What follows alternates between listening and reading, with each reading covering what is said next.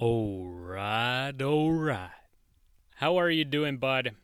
It's great to have you back here once again. And it is officially a championship episode for two very good reasons. First off, Finland, World Hockey Champions.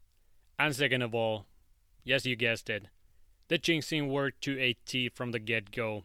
My beloved Real Madrid, champions of Europe. How are ya? So as you see, it was a great week to say the least. Absolute domination on both fronts. Say what you want. And it's gotta be said that I really wasn't expecting Los Blancos to take home the trophy this year with their current squad.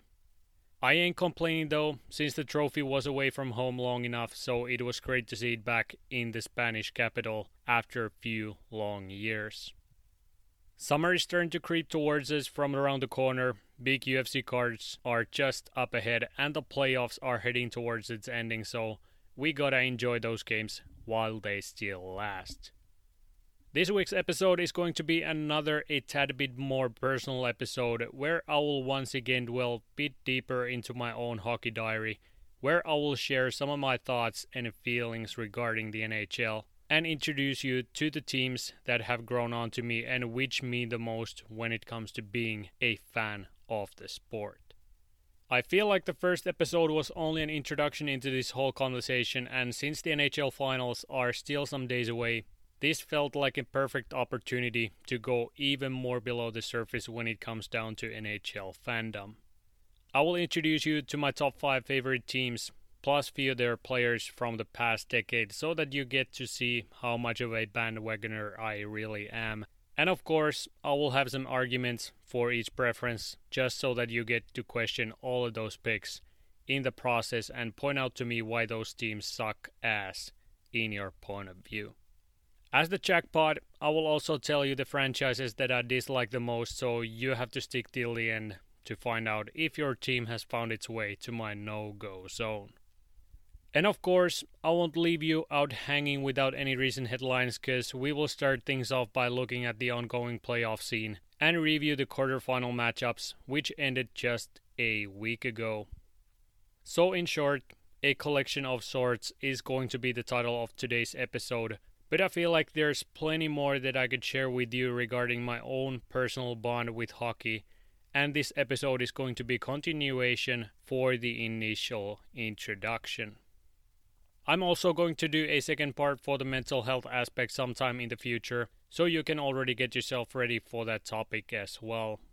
But this week, I didn't want to force it in, and much rather dedicate a whole episode for that topic on a later date, just so that I can get everything out that I want and don't have to worry too much about the episode length or anything even closely related to that, because I want it to be a totally separate thing from the usual stuff. That's hopefully coming in the near future, so already in advance, if you have anything in mind related to that topic or any other, do not hesitate to contact me, since I would love to hear some of your thoughts and probably even consider them from my own personal perspective, since these things are quite usual in all aspects of life, but if you play competitive sports, you might easily relate to those feelings and find comfort in realizing that you are not alone with those thoughts and emotions. So I'm not going to pressure you, but if you have anything pressing you down or have some great pointers, don't hesitate. I'm here to talk, and there are no negative outcomes for being aware of situations. Does that sound like a plan to you? Well, obviously, it has to sit with you if you are going to stick with me and return once that episode arrives. But I hope that this episode will at least soothe you for the next 30 to 60 minutes, depending on how deep I'm going to go into this rabbit hole this week. So let's see how far we can actually go. Crank up your headphones, grab a nice cold beverage of your choice from the fridge, and take a nice deep breath so that you are all good for this week's nonsense. Here comes the music, and as always, without further ado, let's get going.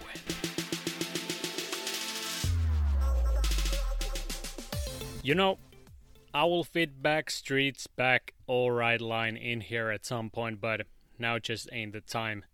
Just wanted to mention that so that you don't get surprised when the boys join us in the future.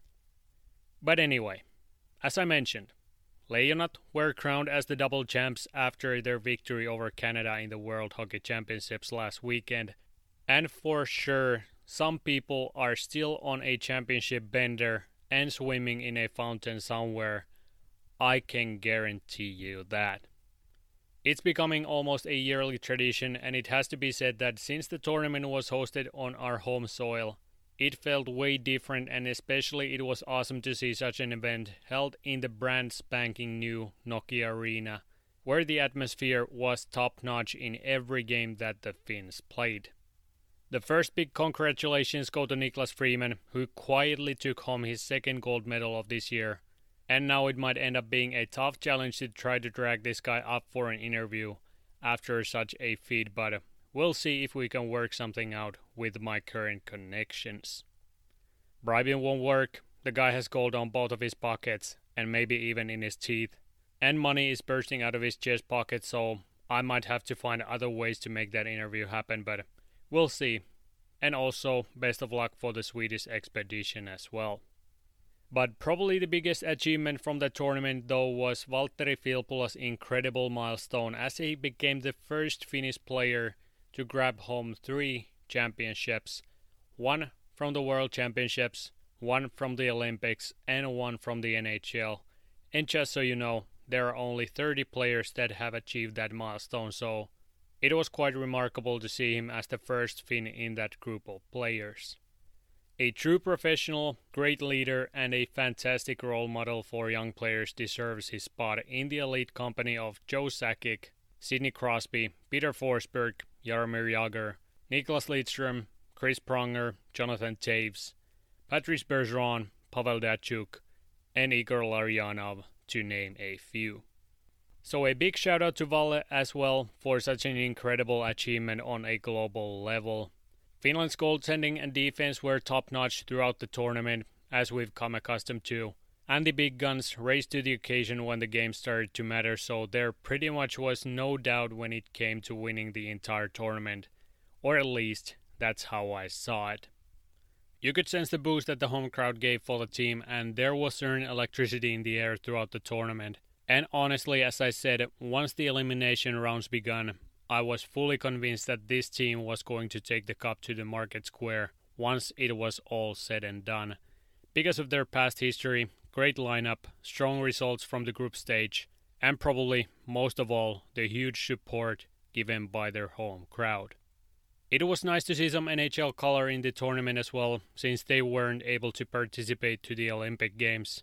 And for example, Miro Heiskanen, Mikael Granlund, Joel Armia, and Esa Lindell carried heavy loads after their arrival to their home nation, and I gotta admit that I was pretty surprised by Armia's contribution since his season in Montreal was a pretty horrific one riddled with injuries, but now he was able to turn up the notch and was one of the key factors in the Finns' offensive toolkit and scored a couple really important goals for the Finns.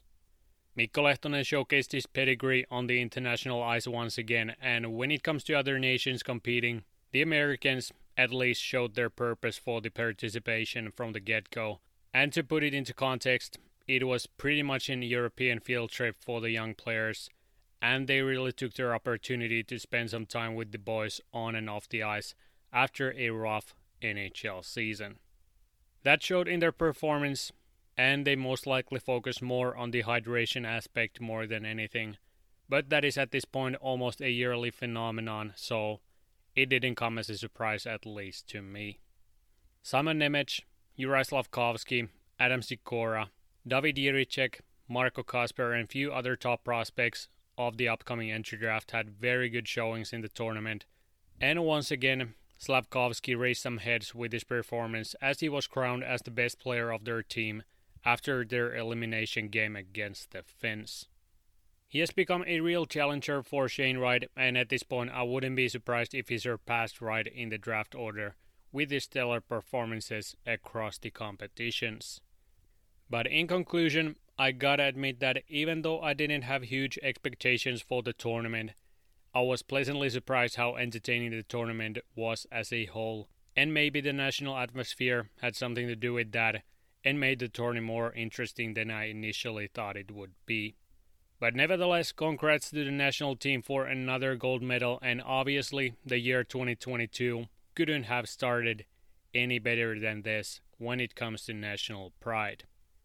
The Boogeyman hit another one in.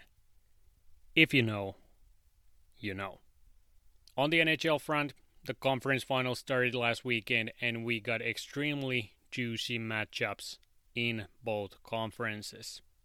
In the West, the Central's bandwagon Colorado Avalanche faces up against the two-headed monster of Mac Rookie Mode and Leon Draisaitl, while in the East, the two Russian brick walls, Igor Shesterkin and Andrei Vasilevsky, go head-to-head in a 7-game series. So, if you are not a fan of the sport, this is the time to dip your toes into playoff hockey, because it might not get any better than this. And by the way, I have no fucking clue how you would have ended up in here without any relation to the sport, but no matter how you ended up in here, the fact isn't going to change, and you might want to sacrifice some sleep for these games, to be completely honest. But yeah, those are the matchups, and by the looks of it, even though there are great goaltenders present within the last 4 teams, I feel like the cup is going to go to a city which is able to outscore the opposition, because at least so far in the West, defense hasn't won any series, so I can only imagine that once the conferences collide in the finals, the better offensive team is going to take that crown, despite the goaltending and defensive aspects. Just when you look at the top guns of each team, McKinnon, Rantanen, Makar, McDavid, Draisaitl, Kucherov, Stamkos, Hedman, Vasilevsky, Shesterkin, Zibanejad, Fox, Kreider, and Panarin, there ain't too many defensive catalysts. You could maybe throw in likes of Taves, Nichushkin, Hyman, Chiarelli, Chernak, and Kopp, but the previously mentioned guys overthrow these defensively oriented guys 7 out of 6 times, so you get why I think that the defense is not going to win championship this year. Of course, the goaltending could be the biggest aspect at the end of the day and might even become the key factor when the cup is on the line. But the offense will decide this series, at least in my point of view, however you want to see it. The firepower is just on display on so many levels that it can't be ignored, and so far the games have come down to each team's top lines going at it in a scoring race, so what's going to change once the last 2 teams have been decided before the last stage of the playoffs? Then when it comes to quarterfinals, the Bolts were the first team through as they beat their division rival and President's Trophy winner Florida Panthers in just 4 games and stuffed their mouths full of baking flour as they walked right over them in flip-flops with a cold final goal difference of 13-3. The broadcast showed the explicit sign before every game, and I hope that no one under the age of 18 saw what happened in Florida during the past week, because the President's Trophy curse showed its face once again like Johnny in The Shining, and I couldn't have imagined any other ending for their playoff hopes than getting spanked in the second round by their daddy. As I mentioned in the previous episode, their first line completely evaporated once the series started. Their power play was far worse than many beer league teams, and the defense started to pack their swimming trunks after the first game, so there were very few bright spots present within those 4 games. Disgraceful performance, to be honest, and I feel like this showing won't bring in many new fans when deciding between these 2 Florida-based teams. But oh well, there's always next year, and one thing that I have to point out and give some credit for is their effort that they put in this year, as they finally really went for it on the roster front and put some cojones on the line to maximize their chance for a long playoff stay. And that is exactly what some teams just need before actually succeeding in the postseason. They added solid pieces to their lineup on the deadline and were packed for the playoffs, but unfortunately, their core has still some room to grow contending-wise.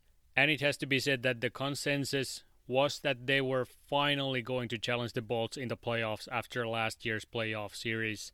But we saw what just happened, and it's truly a disappointment to see that this was their actual level after such a dominant regular season.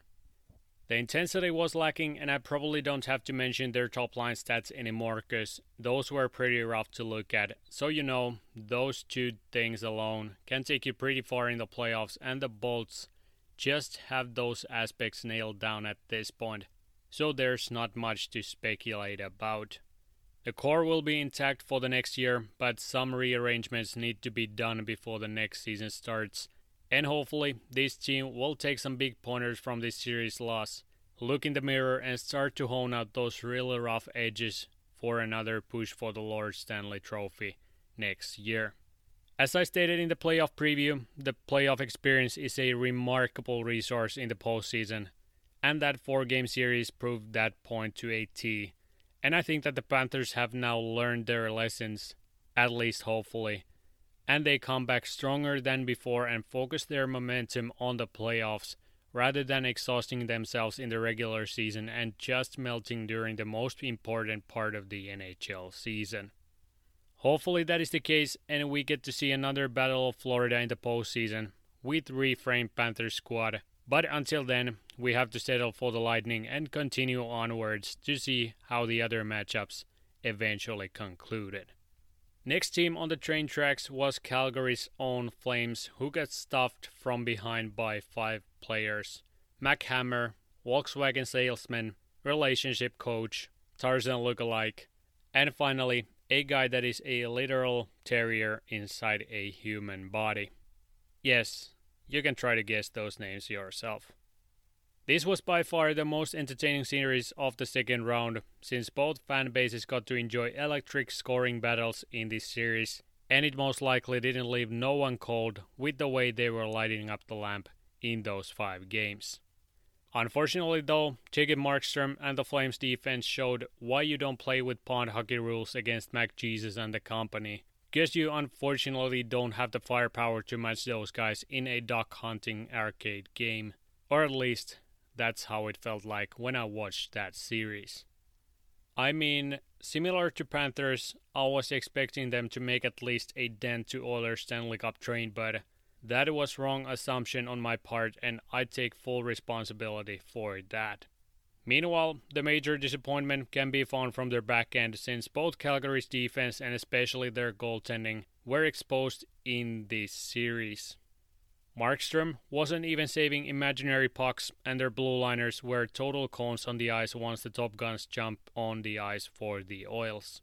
The first line did what they could, but the depth options left lots to desire, and the funny thing is that while Mike Smith was a total thumb in the crease, who only stopped every third shot that came his way, Markstrom was even worse, so how would you even describe his performance in that series? Another Calgary-esque year, similar to Minnesota where they falter in the playoffs, and I probably need to take my lesson from this experience and really consider my future picks when talking about this franchise in the postseason. We'll see what they come up with next, because currently the Oils have taken their place on top of the hill of the Albertan province, and Johnny Hockey is becoming an UFA this summer, plus Matthew Tkachuk RFA, so another year of overthinking and underachievement is probably inbound once the next season rolls around. And the universal call sign for them from this point on is McDavid's lapdog. The third team that secured their spot in the conference finals was the Colorado Avalanche, who beat the St. Louis Blues in 6 games, and the margins in this matchup were much closer than what they were in the previous 2. The expected suspects did their part in this series for the Avs, and quite honestly, they just overpowered the Blue squad, and there's no shame in getting beat by this juggernaut who is bound for a Stanley Cup Finals appearance. Most games were very hard fought where the difference was only 1 goal, and that difference was the fact that the Avs were able to suffocate Blues offense. Binnington suffered an unfortunate injury in the 3rd game, which sidelined him from the playoffs, and don't even start with the Kadri argument since Rosen clearly pushed him into the net while he was reaching for the puck, and Ville Husso did a decent job when replacing him in their net. But it has to be said that Binnington was phenomenal before his injury and could have made a bigger impact on this series if he would have stayed healthy. But that's speculation at this point, and we need to move past that point. Torrey Krug's absence from their blue line was very noticeable, and the secondary scoring overall left something to hope for. So even though I considered them being one of the stronger teams in this year's playoffs, few major injuries and tough matchups prevented them from moving on to the conference finals. And as I stated, they didn't lose to a bad team, but the Avs were able to exploit their weaknesses in these 6 games. Tough break for the Blues, but they are not looking to do drastic changes during the offseason and are pretty set for the next season, so expect to see them in the playoffs again next year. The last team that made their way to the conference finals was the New York Rangers, who went all the way to Game 7 against the Carolina Hurricanes. And the summary of this series was pretty much Igor Shesterkin versus the Canes.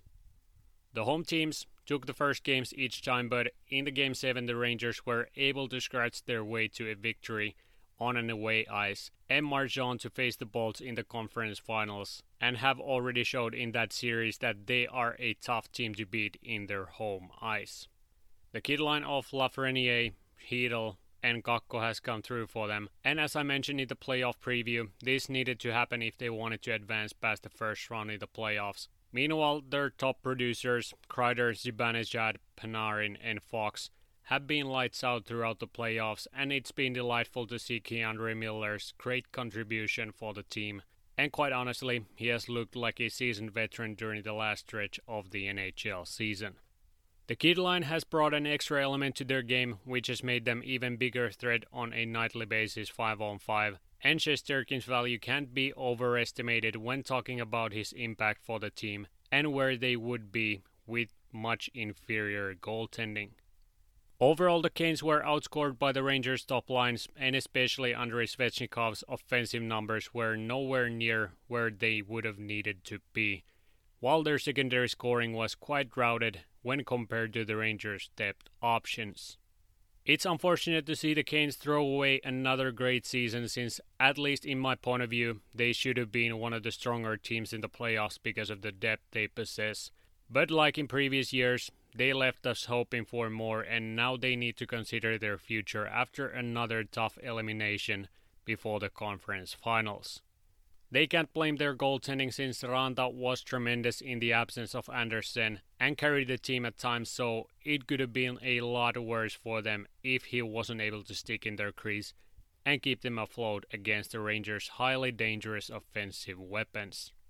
Overall, both Ranta and Andersen were great this season, and the Jennings Trophy proves that, but as we all know, they need to stay healthy in order to maximize their potential. And since both guys once again suffered with injuries, there is a certain doubt attached to this equation again next year if Pyotr Kochetkov isn't able to make his jump to the NHL crease already next season. So in conclusion, another disappointing year for the Canes when considering their expectations heading into this postseason. When it comes to ongoing conference finals, both series are currently 2-0 for the home teams, and seemingly the Oilers are arriving to the last stop of their playoff story, where their lack of depth finally gets exposed, especially in the defensive side of the puck. The Avs have shown their fangs offensively, and the Oilers' offense was shut down pretty much for the first time in the playoffs in their second game. So we'll see if Connor and the rest can exploit Francouz in the remaining games, who was deployed to their crease after Kemper's injury in the first game.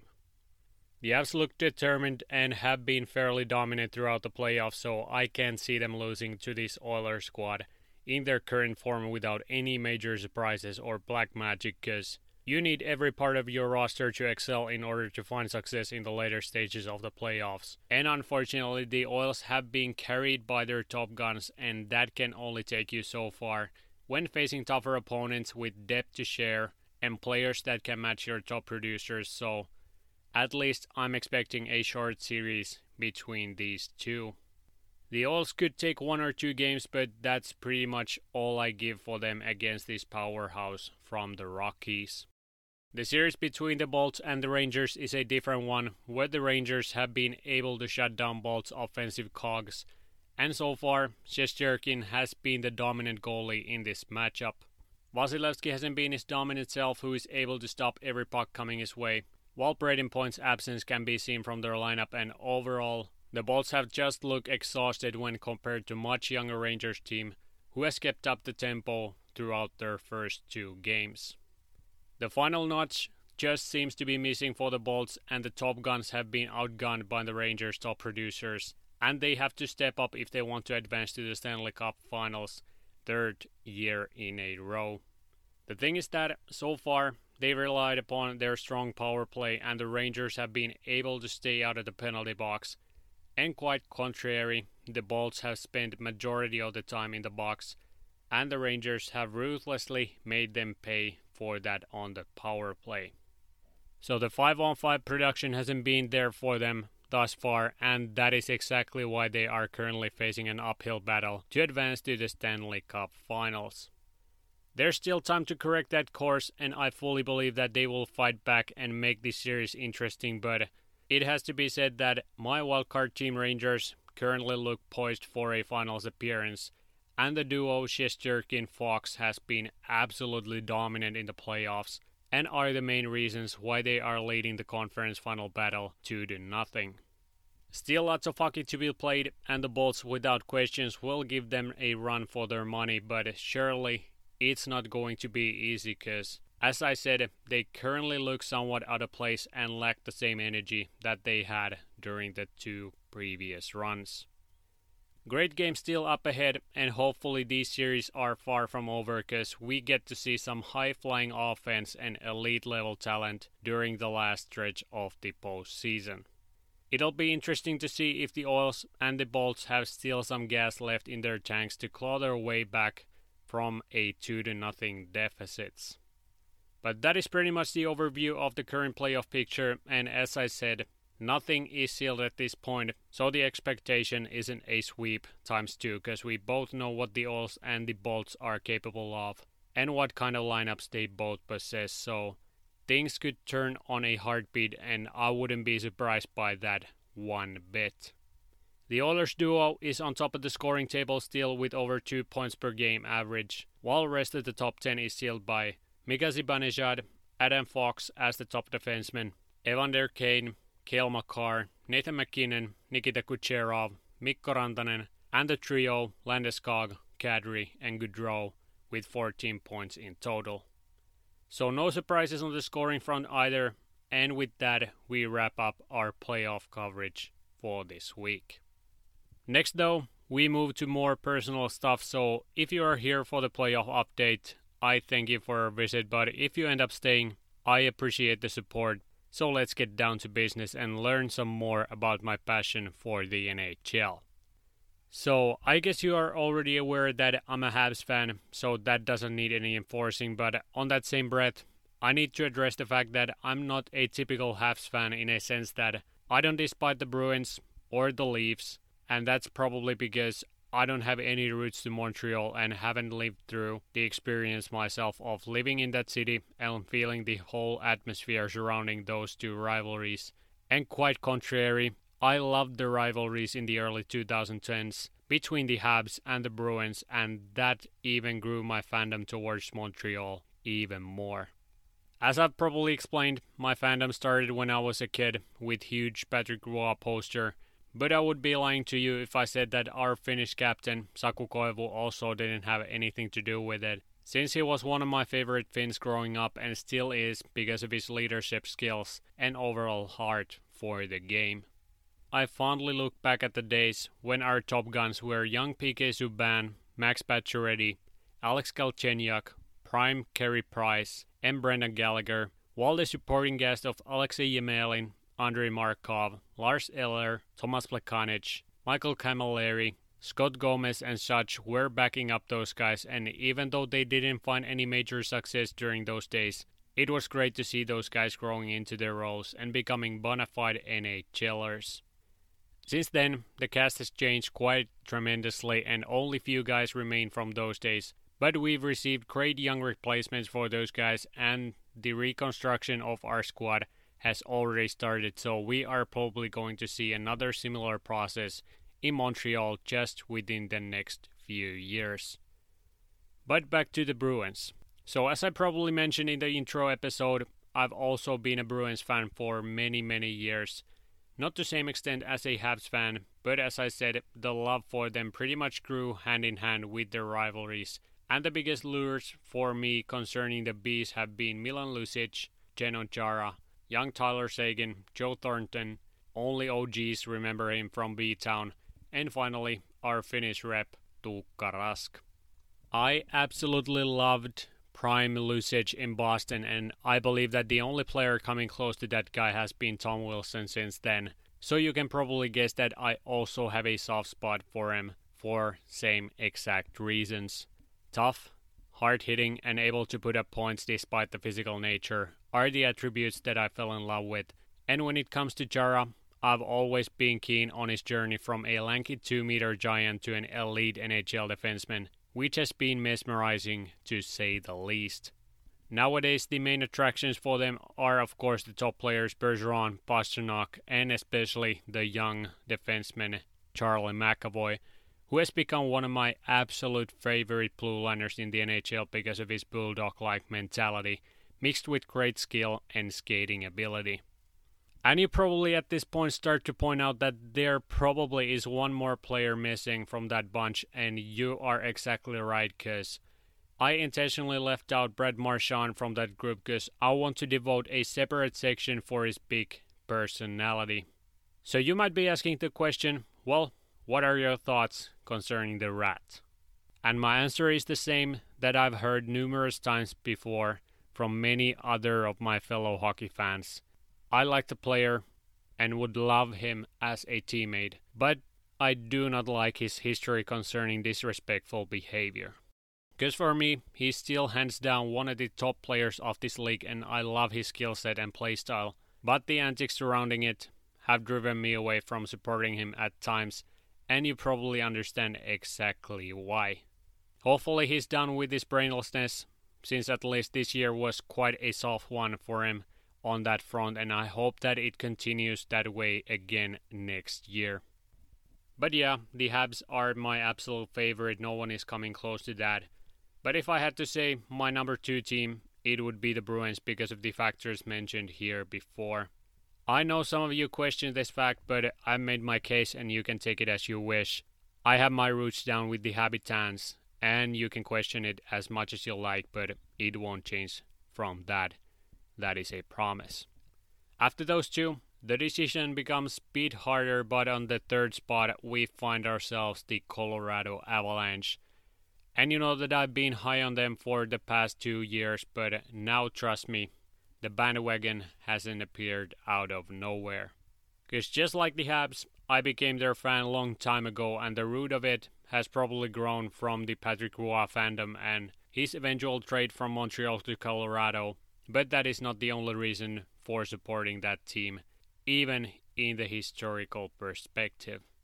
You see, they've always been one of my favorites because I still remember their glory days back in the early 2000s, when likes of Peter Forsberg, Rob Blake, Joe Sakic, Teemu Selänne, Paul Kariya, Milan Hejduk, Alex Tanguay, Ray Borg, Chris Drury, Adam Foote, Adam Deadmarsh, and of course our own Ville Nieminen were dishing the puck in the Mile High City. Those teams are one of the most stacked rosters in the NHL that I've ever seen, besides maybe the Detroit teams from that same era, and seeing those guys rock the retro Avalanche jersey just brings up so huge respect for the entire franchise. And now just recently they've risen to the top of the league again with their new modern superstars. So you can call me a bandwagoner or a glory hunter how much you like, but this team really has been close to my heart since those days, and it just has grown into me again after they drafted Nathan MacKinnon as their new leader. There are certainly some similarities between these two eras, and I start seeing Joe Sakic's handprint, which brings up the fact that this guy has seen what it's like and has assembled a team that should remind those teams that wreak havoc in the NHL at the start of the modern era. Nowadays, the obvious names that turn heads are MacKinnon, Makar, and Rantanen, but I also have huge appreciation for Landeskog, Taves, Gerard, Nichushkin, Kadri and JT Compher. Meanwhile, the next big stars, Bowen Byram and Alex Newhook, are grooming towards the top duties inside their organization. So the Avs round out the top 3 of my favorite teams to watch and follow. Then just outside of the top 3, we have the Washington Capitals for 2 main reasons. One, Alex Ovechkin, the greatest goal scorer ever in the NHL and his previous guest for the Stanley Cup. And number 2, my best friend, who has been their fan as long as I can recall. Of course, they've had great players in the roster since the rebuild. Kuznetsov, Oshie, Carlson, Vrana, Bäckström, Niskanen, Holtby, and previously mentioned Wilson, etc. And since they've been this underdog team as long as I can remember, their rivalries against the Penguins especially have stuck with me all the way from their championship days, and grew my interest while the Penguins got to hoist multiple cups after beating the Caps in the first or the second round. They've always been an entertaining team to watch, and most of it comes down to Alex Ovechkin's presence, as I said, while they possess similar characteristics to the Bees, where they've always had this physical presence in their game, which has drawn extra attention on their way. I'm not as invested in them as I am for the previous 3, but they have a soft place in my heart, and I enjoy watching them every once in a while when they appear on the primetime broadcasts. It was also exciting to see them finally grabbing the cup in 2018, and the celebrations were just as we could expect, long and moist, and I'm pretty sure that Ovi is still celebrating that victory with TJ Oshie somewhere in the back country.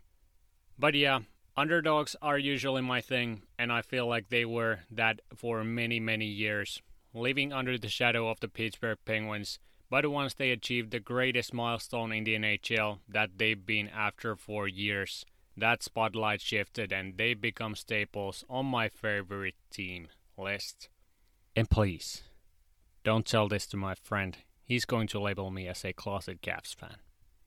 And the last team on my top 5 is going to be another historical team, but this time not for that reason. Even though I appreciate their legends and what they were able to accomplish during their heydays. But more so, I'm extremely intrigued about their future, and that team is the Detroit Red Wings, who will without a doubt rise in the rankings fairly soon once the modern era superstars start to blossom on the next level. They are not going to pass the Habs, but might be close to overshadowing the Bees in the second spot at some point. But to my point, if you haven't noticed, I love Steve Yzerman. That's that. And since I know what he was able to do in Tampa Bay, I became interested straight away when he announced his new role on his new team. He was an outstanding player, and those attributes have passed on to his new job, and I just love the way he operates, and I idolize that guy on the business side of things. Like I've said in the past, I'm more of a players fan than a teams fan, but even though I'm listing teams here today, most of my picks stem from fandom of a certain player or players, and in this case, the fandom directs to their GM and his skills rather than just a couple of their former or current players. There's certainly that aspect in play as well, and I can fully admit that straight from the get-go I fell in love with Moritz Seider and what he brings to their lineup, and thus he has become one of my favorite players in the current day NHL.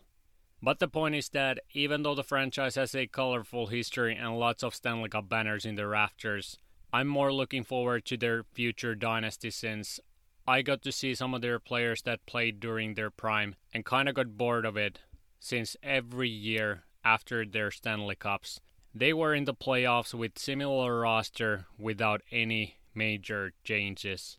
Just seeing the likes of Thomas Holmström, Henrik Zetterberg, Chris Draper, Daniel Cleary, Johan Franzen, Mikael Samuelsson and the bunch just started to annoy me to some extent, and I learned to dislike their team because of that fact.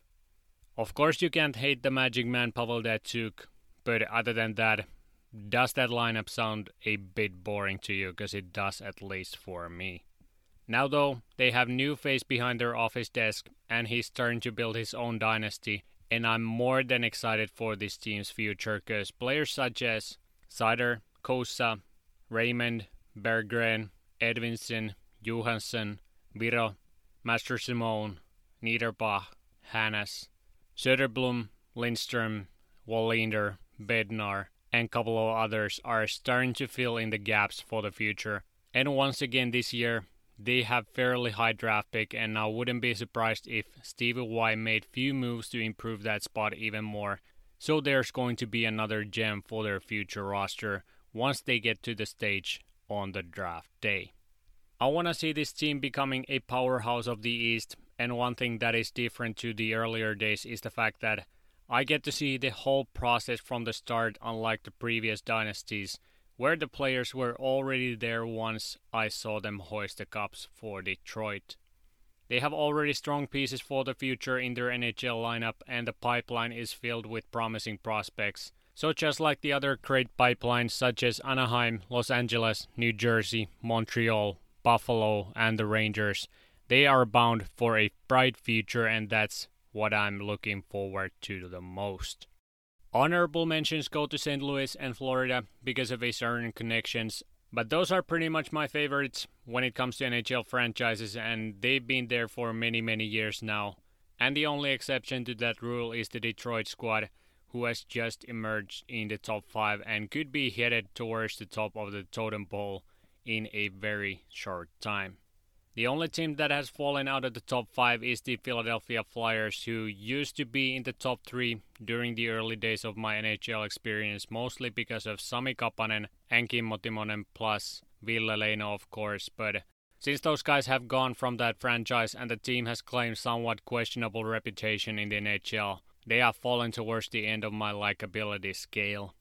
And as I've said in the past, I don't despise any franchise in the NHL, but the teams that I least enjoy to watch are the Arizona Coyotes for obvious reasons, Philadelphia Flyers, and the New York Islanders, alongside the Ottawa Senators. And just so that you know, I like the Islanders team when it comes to their players, and I hope success for the franchise, but since they've adapted this boring playstyle, I just can't sit down and watch their games since it's so defense heavy and they rely on counterattacks that I don't have the patience to just sit down and watch them defend their own net for 60 minutes and score one goal in each period. I hope that their next head coach will finally unleash their offense, since certainly they have the defensemen who can stand on their own feet and centers that are responsible on both ends of the ice. So I pray to God that they fix that part in their game and become more enjoyable to watch, since I'm a big fan of the deep partnership Pelech and Pulock, as well as Noah Dobson, Matthew Barzal, Anthony Beauvillier, Anders Lee, and the rugged fourth liners Matt Martin, and especially Kyle Clutterbuck, plus their netminder Ilya Sorokin. So that's pretty much all I'm asking, and if that does happen, they will launch towards the top end of my tier list with quick fashion. And the same thing goes with Ottawa, where they've been one of the worst teams in the league for a couple of seasons now, so they haven't raised any major emotions by their performances. If their young guns are able to break through and finally make them competitive again under their new ownership, then I might reconsider their place at the bottom of my list, but for now, they will remain there until something drastic happens. But that pretty much wraps up this week's episode. Hope you enjoyed another more personal episode where you get some inside information into my hockey diary alongside the current playoff picture. Next week is still in the air since I'm going to be out of town during the weekend, and it's most likely going to be a challenge to upload the next episode within the set time frame. But I'll do my best and try to get the next episode out on Sunday at the latest, but no promises, unfortunately, at this point. Remember to follow the podcast, go drop your thoughts on my social media, and while you're there, go hit the follow button on the IG as well, because we are trying to grow our presence there as well. Like I said, I really do hope that you enjoyed the episode. That's all I'm striving for, and next time you are going to hear from me, the topic will surround the NHL Finals, so just be prepared for that episode next time. Thank you so much for listening. I can't stress enough the fact how grateful I am for your continuous support. And I hope that I bring you something each week, whether it is just some background noise while you cook. That's all fine by me. I appreciate you. But that's all for this week. I wish you a very pleasant week and wish to see you again next time. So stay tuned, stay safe. Until next time. Alright.